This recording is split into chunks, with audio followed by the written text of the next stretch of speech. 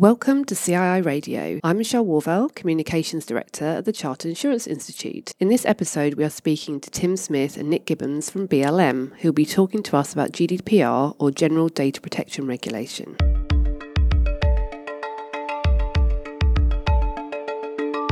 In this episode of the podcast, we are joined by Tim Smith and Nick Gibbons, partners at BLM. The General Data Protection Regulation, or GDPR, came into force on the 25th of May 2018 to much fanfare. 10 months into the new regime, we will take stock of how GDPR is, in reality, affecting businesses. At the time that the GDPR and Data Protection Act 2018 came into force, they were heralded as pieces of legislation that would change the way in which we all lived and worked. The prospect of group actions and vast fines, however, has caused great concern. To find out more about this podcast and for useful links, visit thejournal.cii.co.uk/podcasts. And now here is our conversation with Tim and Nick.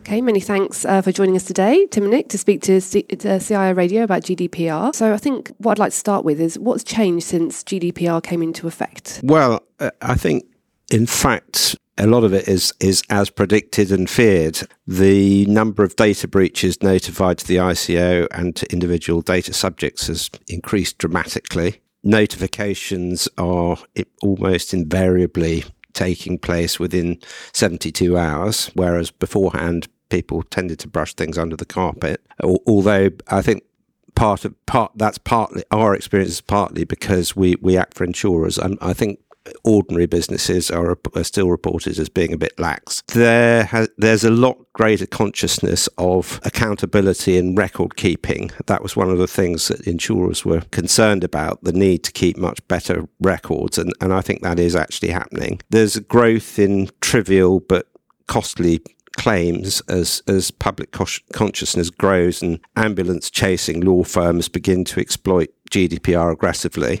On the other hand, there doesn't seem to be a big public appetite for exercising new portability rights and the right to be forgotten, which was something insurers were also concerned about before GDPR came into force. I think the other thing we're noticing is that because of the much larger number of notifications and insurance claims, the benefits of cyber insurance are becoming apparent to a much greater number of businesses, but conversely, the gaps in the cover they've bought are also becoming clearer.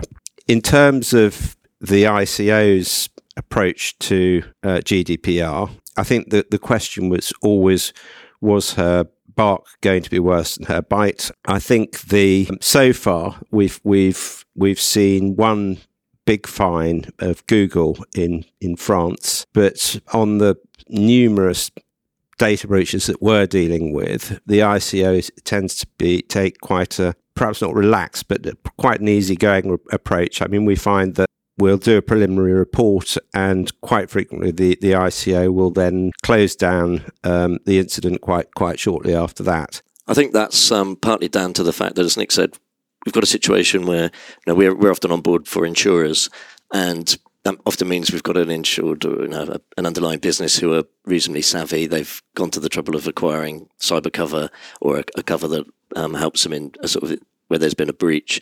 So we perhaps might have a sort of biased cross-section of people that we've got quite good organisations we're dealing with, they're notifying in time. And if you're the ICO and you can see that an organisation's engaged, it's got cover, it's got a team dealing with an incident, they'll hopefully take enormous reassurance from that. And they might think, well, actually, given the other things they're dealing with, that's the least of their worries. And they've got the big tech companies to deal with. They've got the criminal organisations who are misusing data. And if they can see that from an initial report that something's in hand, then it may well be the case that they can take comfort from that and work on the basis that's being dealt with.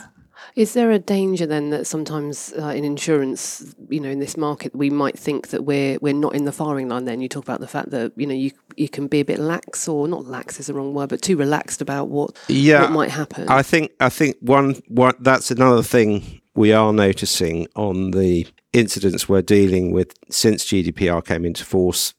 Many businesses still haven't implemented effective information security. They're still using old Windows XP operating systems, which are particularly vulnerable. And there's a lot of phishing incidents. People still are not cognizant of the fact that if they get a dodgy email and click on it, that could mean their business, their employer losing hundreds of thousands of pounds. And that happens a lot.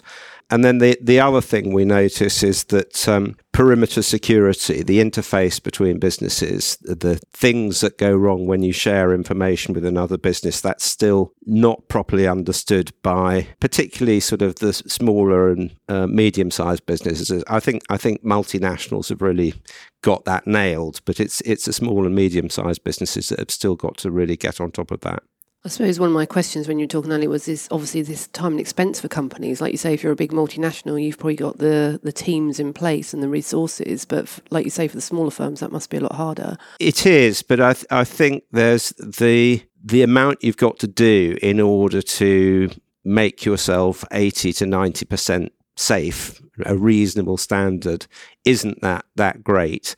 And there are a huge number of service providers offering packaged information security and packaged guidance, penetration testing, all that sort of thing. And I think the reality is that small and medium-sized businesses have got to get on top of it because they're generally part of a group of businesses or part of a supply chain. And what we're finding is that if one business in a supply chain gets clobbered and causes a loss for other parts of that supply chain, then they will get sued, and that costs a lot of money. I mean, that's sort of instant hundreds of thousands of pounds worth of claims, and that's happening quite a lot. Some of it's sort of slightly cynical in the sense that we sometimes use the analogy of just having a sort of normal house. If you take the simple steps of getting a burglar alarm, having sort of proper locks, a sort of beware of the dog sign, whatever it might be, there are simple things you can do to protect yourself. And the bad guys are looking for the easy targets. And if you just make yourself that little bit more prickly, a little bit harder to get into, then you can do quite a lot to deter attacks. I think the other thing we do see is that there's a lot of incidents that are still human error related, and again that comes back to that piece of just making sure you've updated people, got them trained, keep them on the ball, and keep people thinking about information security. So those sort of tests that lots of businesses are doing, certainly in the insurance industry, with emails coming around and attachments on them, and making sure that people are savvy and making sure they're thinking before they click on things. Those sort of things will up your game to the extent that you might see instance reduce in number or size. So all of that thing helps. It is getting more and more sophisticated, isn't it? I mean, like you say, we've had people come in and sort of test at the CII and test our sort of security as well, where they actually try and break you, don't they, in order to just sort of like try and get in, just to make sure that you've covered all the bases. I mean, you talked earlier, Nick, about the cyber insurance. Does that still feel like a market that's not mature yet, and things aren't, like you say, work needs to be sort of done on that in terms of the cover that people are getting? I think it's become much more everyday than it was, say, even 2 or 3 years ago. I mean, 2 or 3 years ago, lots of insurers were still investing loads of money and time in trying to get a piece of that market in anticipation that it was all going to take off. I think GDPR really has had an impact and will have an ongoing impact, partly because it's raised consciousness about data regulation generally, not just information security. And that growth in consciousness has made dealing with data and securing data and moving data around part of everybody's everyday existence in a way that it wasn't before. So I think cyber insurance is becoming a bread and butter insurance slowly but surely. There's still a way to go. There's still a lot of again, SME type businesses that haven't bought cyber insurance. But I think the market, the insurance offering and the insurance marketing has become much more sophisticated and much more industry specific. And so it's being better sold. The covers more individuated, if you like, for particular types of profession and business. And I think it's becoming a sort of bread and butter insurance gradually. And you mentioned earlier on the ICO. Can you tell me what further guidance they've provided and what sort of good practice looks like? Yes, I mean basically that the ICO is incredibly busy at the moment. So there has been some guidance published. There, of course, there's the GDPR guide. There's a big GDPR guide on her website. She's published some guidance on legitimate interests, on consent, but there's a page on the ICO's website with a list of all the old individual guidance sort of booklets for things like CCTV, and basically there's a sentence at the top saying all this will do for the moment. So it's a work in progress. I think Tim saw some new guidance last week. Yeah, the ICO's got a fairly sort of active blog, so it's always worth keeping up with that. I think as a general rule, the ICO has always been very engaged. The guidance always been very clear, very easy to understand.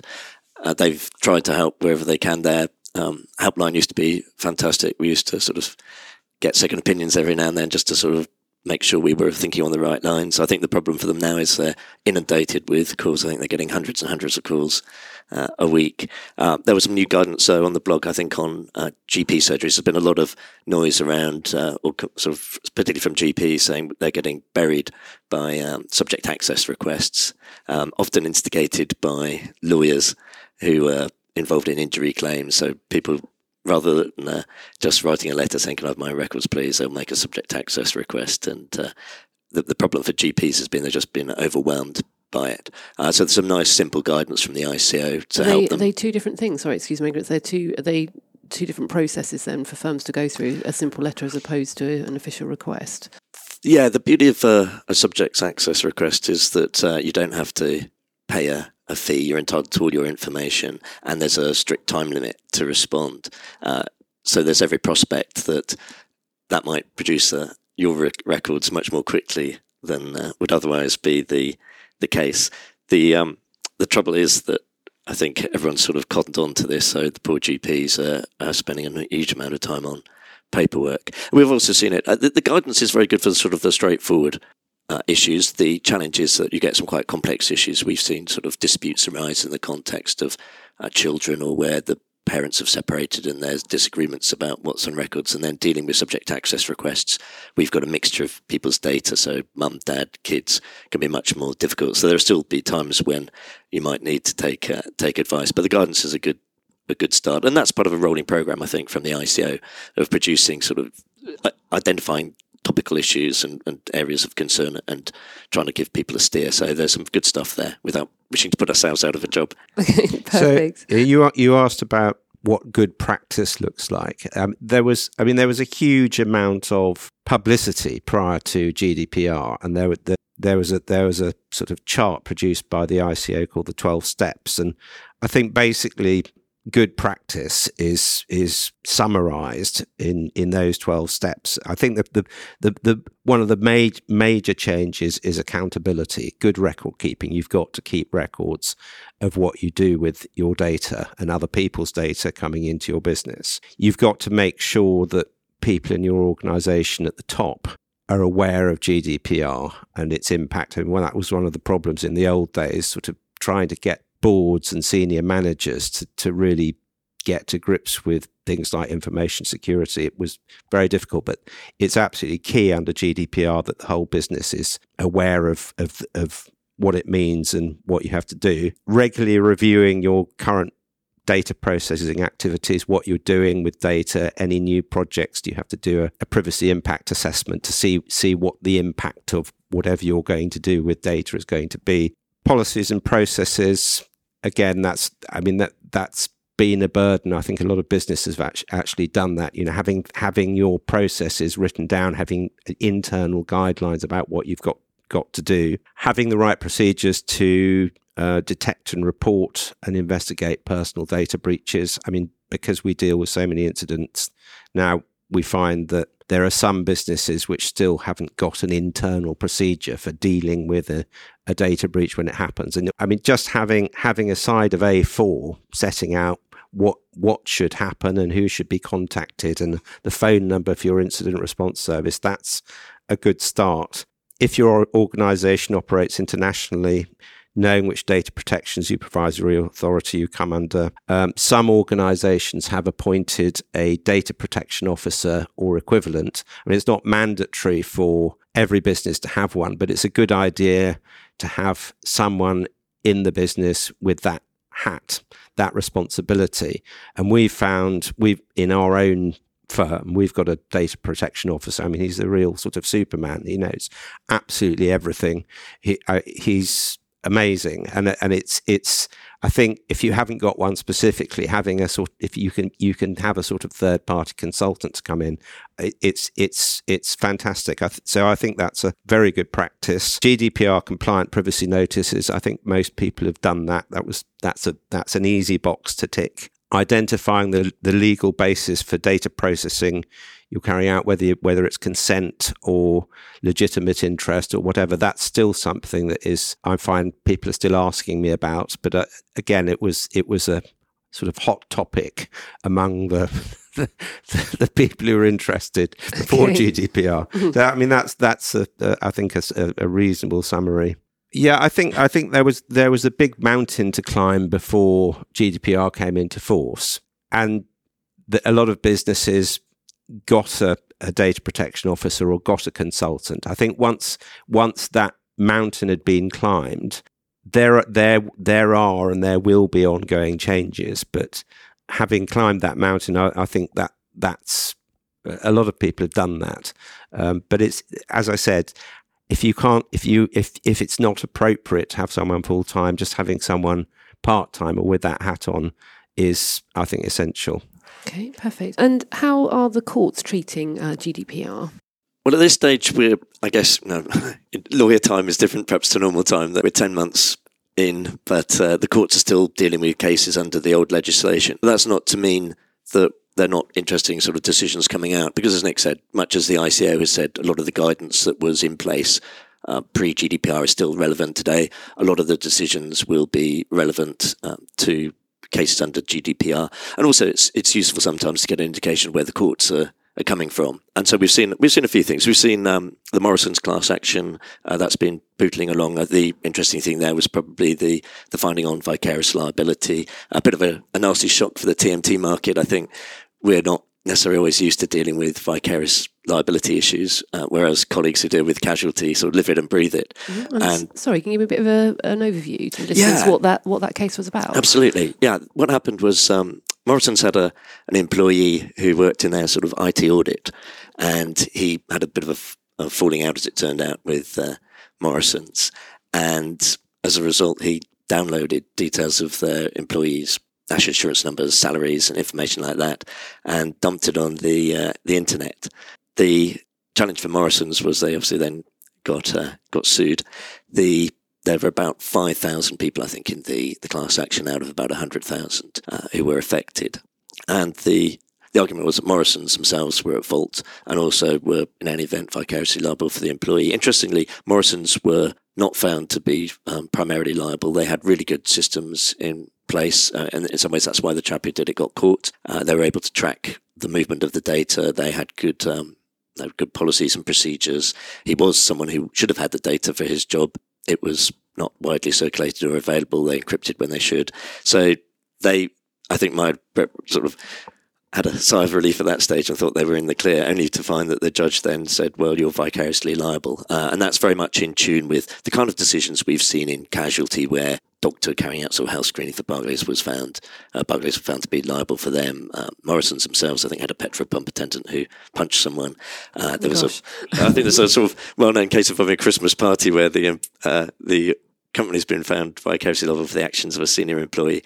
So I think in the casualty space, people have come to accept that it's going to be very hard not to be vicariously liable in those sort of instances. But we haven't seen perhaps so many of those, or so many of the arguments running on the sort of technology and cyber side. And it came as a very unwelcome surprise, I think, because the idea that certainly from an underwriting point of view, you can find yourself liable or you're insured liable, even though they've done everything they should. All the information you might seek on policies and procedures and things like that is still useful, but the concern will be that you can nonetheless find yourself picking up a liability. So it was a sort of very unwelcome finding in that respect. And we've seen the same sort of thing perhaps on quantum, that whilst we haven't had GDPR decisions themselves from the courts on quantum, the general track on data protection claims and on privacy claims that we've seen coming through, we've seen the phone hacking cases, which have led to very large awards. We've seen the Cliff Richard case with a very large award.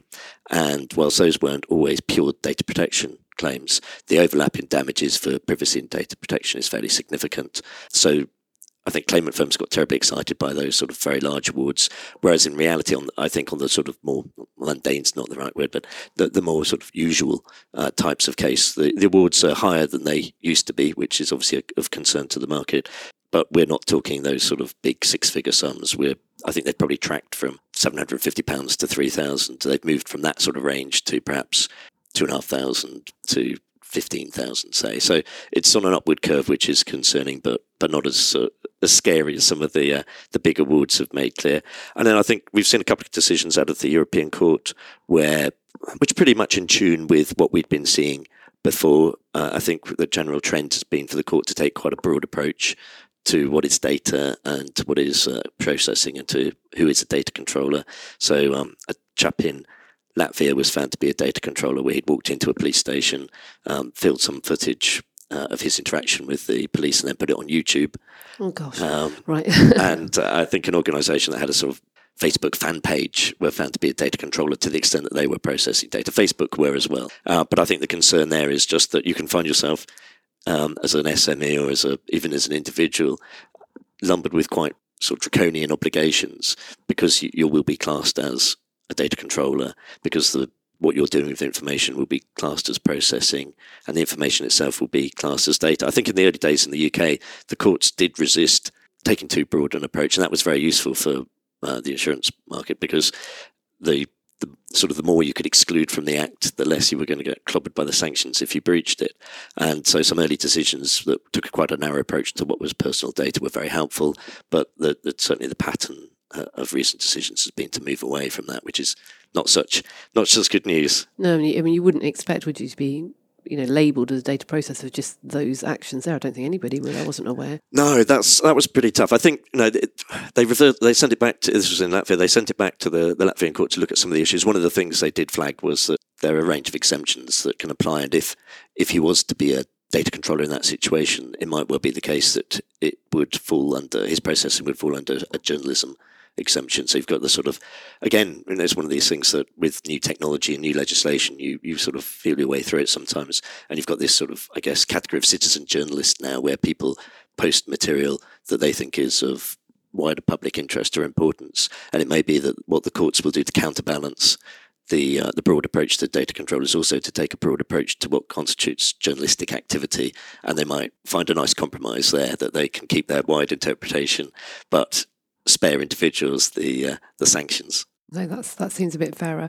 And how is the claimant legal market responding, and what does this mean for businesses? They've got pretty excited, unsurprisingly perhaps. I think if you look at the wider sort of claimant legal market, they've taken such a clobbering on the casualty side with fixed fees coming in, with portals, with CFAs being stripped out. It's been a tough world for claimant legal market. And I think they're probably in the same way as Nick was saying, with sort of the level of consciousness about what's being done with data and how data's used by companies and the prospect that it could be misused has obviously increased dramatically in the last 2 or 3 years. And you've got all the publicity around the elections and around Facebook and ongoing indications that we've got lots of material generated on social media that is perhaps questionable.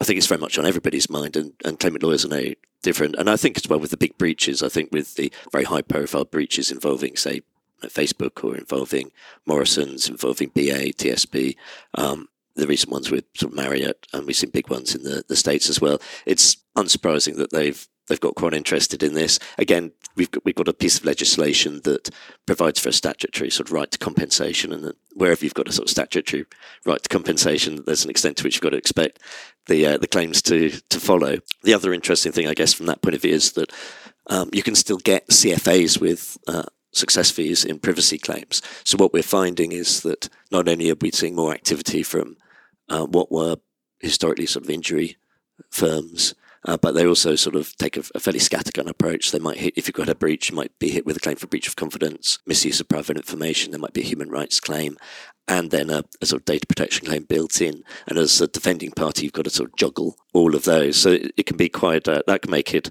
a little bit more challenging. They're quite good at persuading courts to put these onto multi-track so you can avoid sort of no-cost regimes or limited-cost regimes.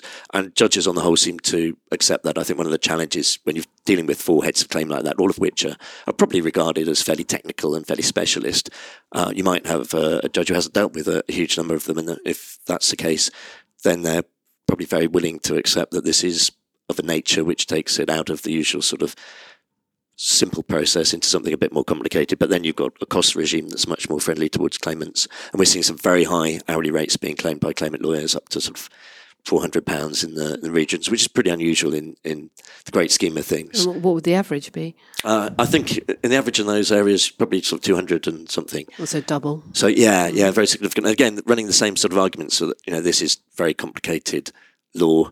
It's complicated sort of process. It's of great significance to the claimants because they've had their own very personal rights infringed, and they might have had quite a big impact on the claimants. So we're seeing lots of that sort of argument put forward to justify those rates.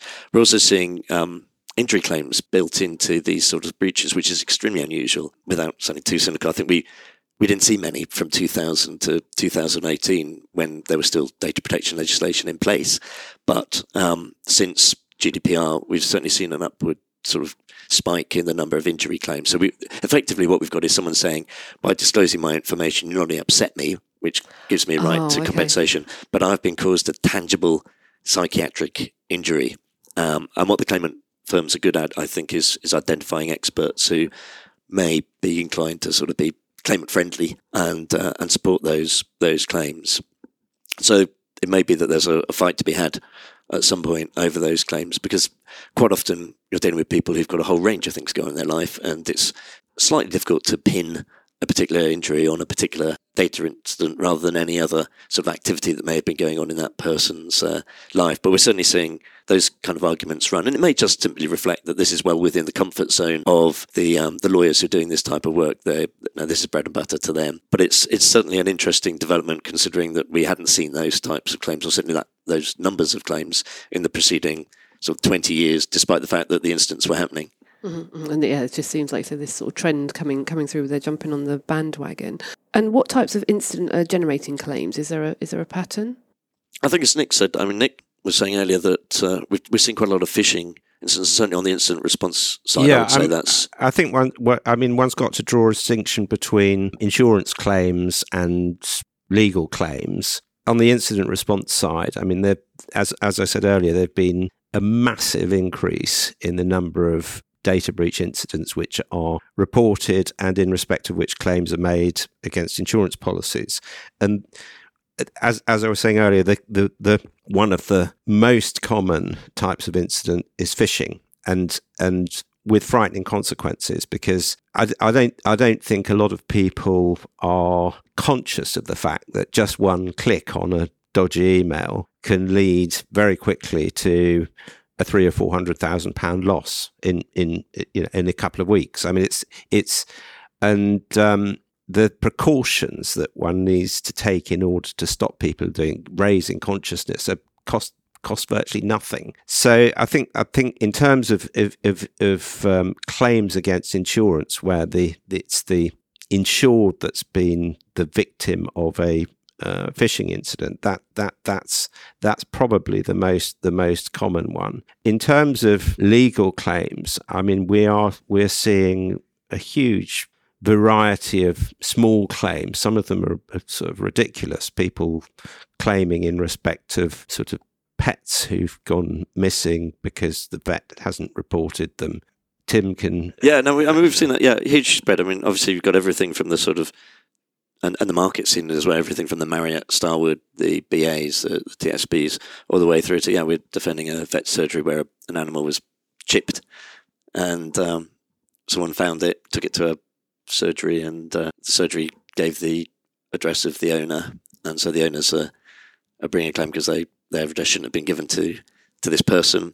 But they help them find their pet. Yep. Yeah. Well, there was. I think the backstory was a little bit more complicated because I don't think they returned the pet having been given the address. Okay. So the owners, well, the pet did make its way home quickly. But yeah, we've seen sort of people in sort of say retail who customers come in. The person dealing with them has taken a shine to them and used the information that they've been able to obtain to make contact on social media. So that's sort of frustrating sort of low-level type claim, which, again, for organisations, so that can lead to claims against them and their people do things they shouldn't. In some ways, this just emphasises what I think we've said for a while, is that whilst there's a lot of sort of cloak and dagger stuff, there is a lot of criminal activity, and there's you've got the sort of real tech hacking piece. A lot of this is still people doing things they shouldn't, that classic human error bit, which is where the insurance market's always lived and breathed. People are going to do daft stuff. The technology simply allows them to do it in different ways or in a bigger scale. So that the clicking on a phishing email is very similar to just leaving the door open. Once you've done it, you can be in an awful lot of trouble. It's an easy thing to overlook, but it's something that can lead to fairly severe consequences. And we've seen all kinds of organisations suffer. We've seen schools where they've been targeted at sort of fee-paying time. So that if the bad guys can get in, they'll send an email to parents, changing the bank account details. We've seen legal practices, financial services companies targeted in that way. And everyone seems to be a little bit vulnerable. I think when you sort of do those penetration tests, we've seen sort of results where, particularly in sort of not-for-profit, where up to 30% of people have opened the attachment if it's been done well. And that can be from the sort of C-suite all the way down, and the bad guys only need to get in once. So there's a lot of, aside from all the sort of the very sophisticated sort of cloak and dagger stuff and the tech stuff, so the BA incident might well prove to be sort of quite a clever attack or sophisticated attack on the part of the protagonist, but there's a lot of attritional human error where people are just sort of doing the kind of thing which they shouldn't, and you only have to have your guard down for a moment, and something can go wrong.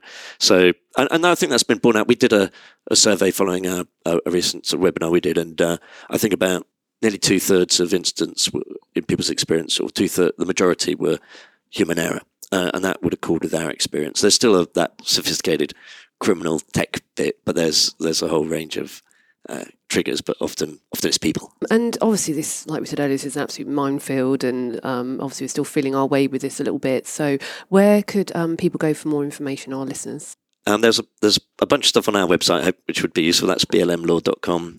We've got documents and materials under our sort of TMT, cyber and defamation banners, all of which come into this space.